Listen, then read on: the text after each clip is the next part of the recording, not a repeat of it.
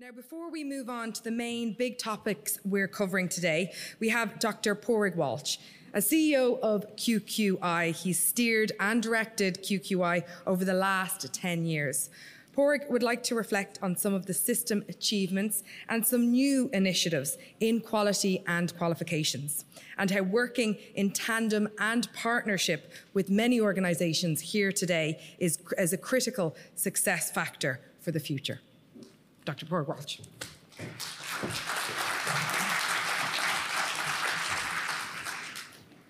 Thanks very much. Conscious that I'm standing between you and your coffee, so I'll get through this as quickly as I can. It's a great pleasure to welcome everybody to QQI's first in-person event since February 2020, which actually was held here as well.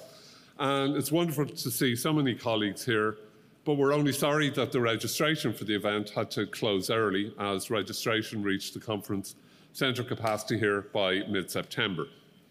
I think this not only shows the demand for people to get back to in-person events, but is also testimony to the wonderful array of speakers, to our poster presenters, and to the quality of the programme that Karina Maguire and her colleagues in the Partnership Division in QQI have put together for the event. As the QQI chair outlined earlier, this year is a very special one for QQI, where we celebrate our 10th anniversary on the 6th of November next. That date also, however, will coincide with the end of term for a number of our board members.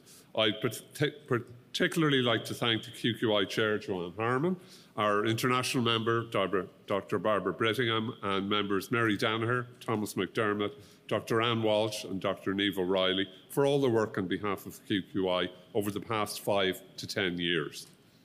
As you've seen, the theme for the conference is strengthening strategic partnerships to effect system change. That theme comes directly from QQI's Statement of Strategy 22-24, where we've identified 4 key priorities that will guide us over that 3-year period.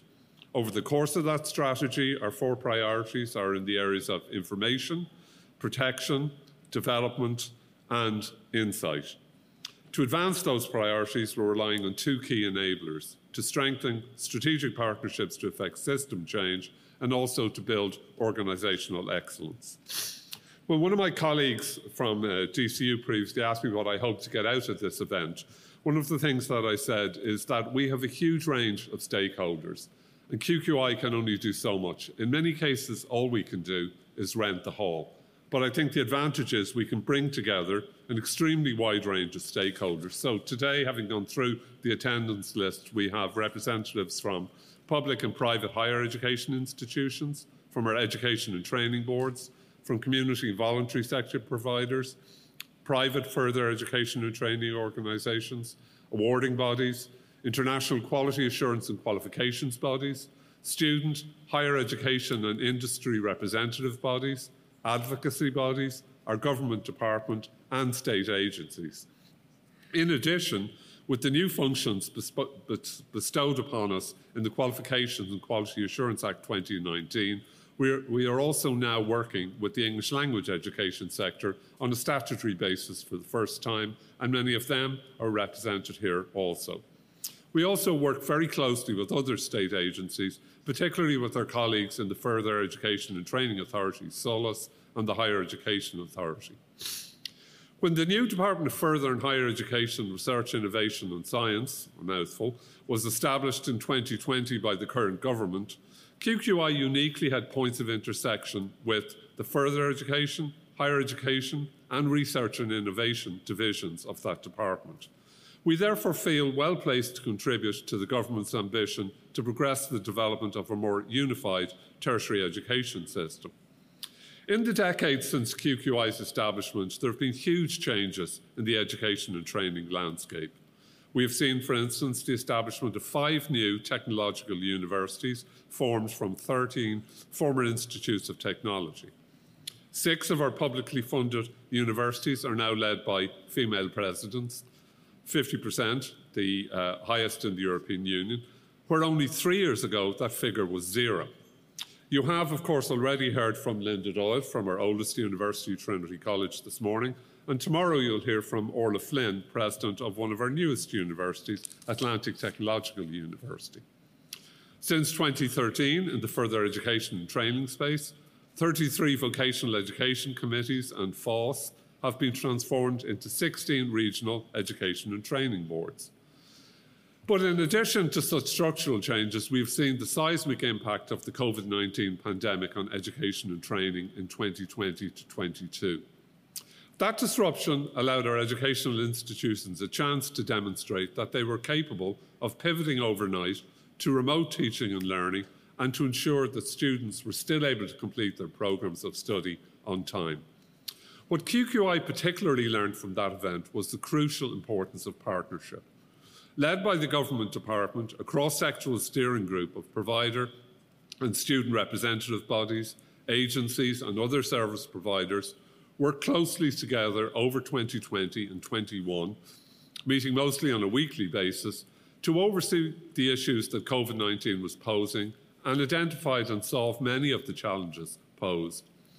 In August of 2020, QQI produced and published a 180-page analysis of the impacts of COVID-19 in Ireland on education, within Ireland and globally.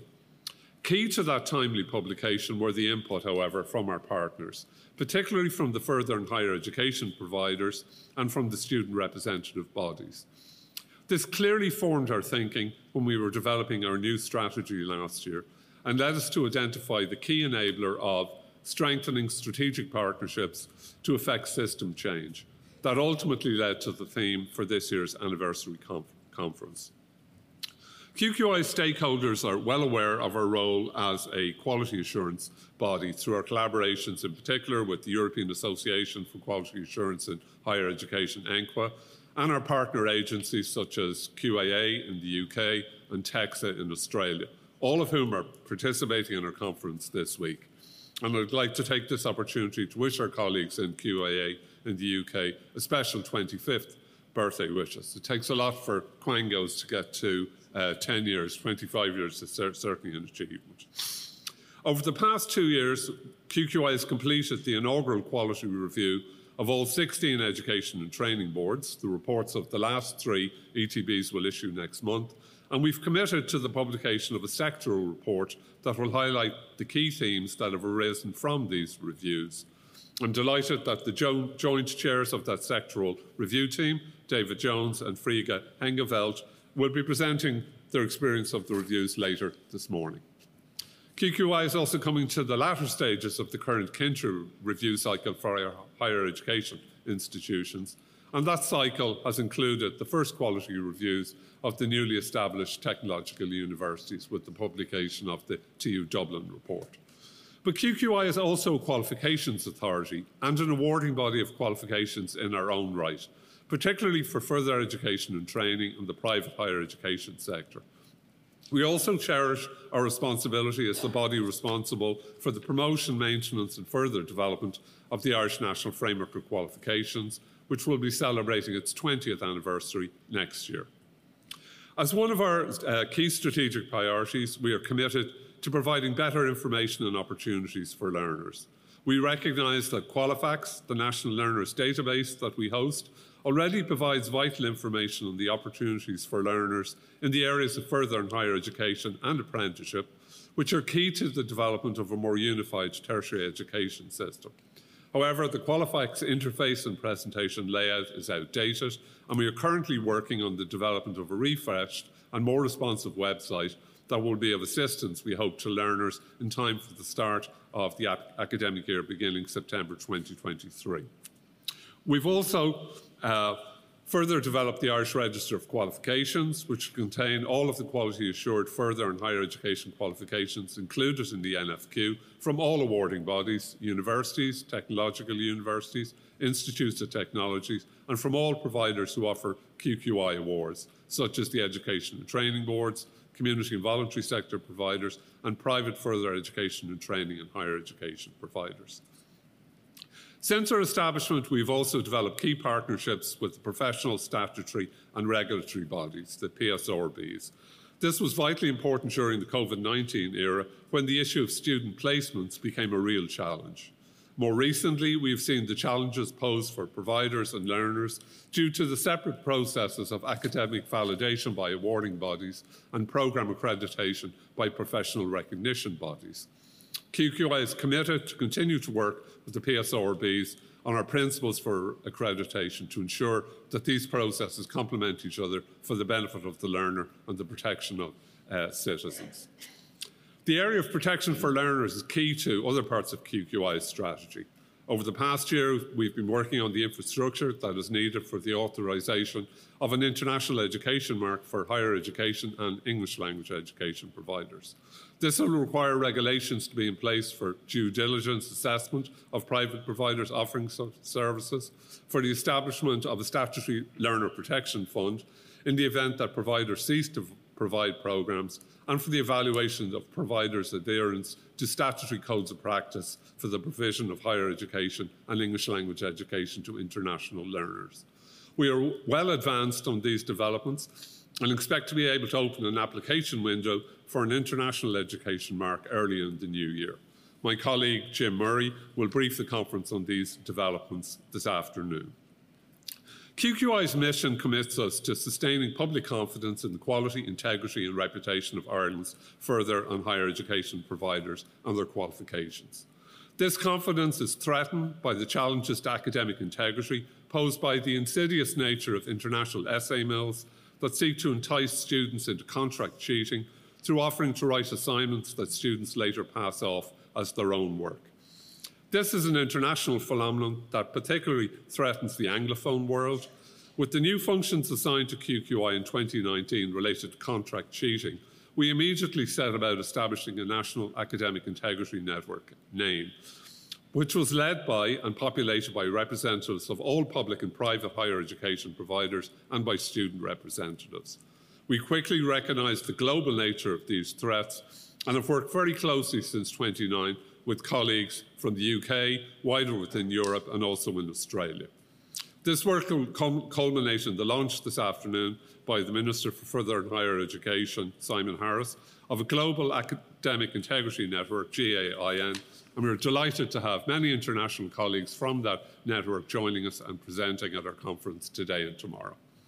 Before we break for coffee, I would like to sincerely thank my colleagues in QQI who've worked so hard to make this event possible, in particular to the members of the partnership team, Karina Maguire, Laura Flynn, Alison Quinn, Sue Hackett, Gráinne Mooney, Mairead Boland, Duncan Keegan and Caoimhe Marshall, and to all the other colleagues from QQI. So to thank our speakers in particular this morning, I got the bus into work on the way and I did notice an advert looking to attract Irish people to work in the European institutions. You always learn something from Tony Conway. Thanks very much.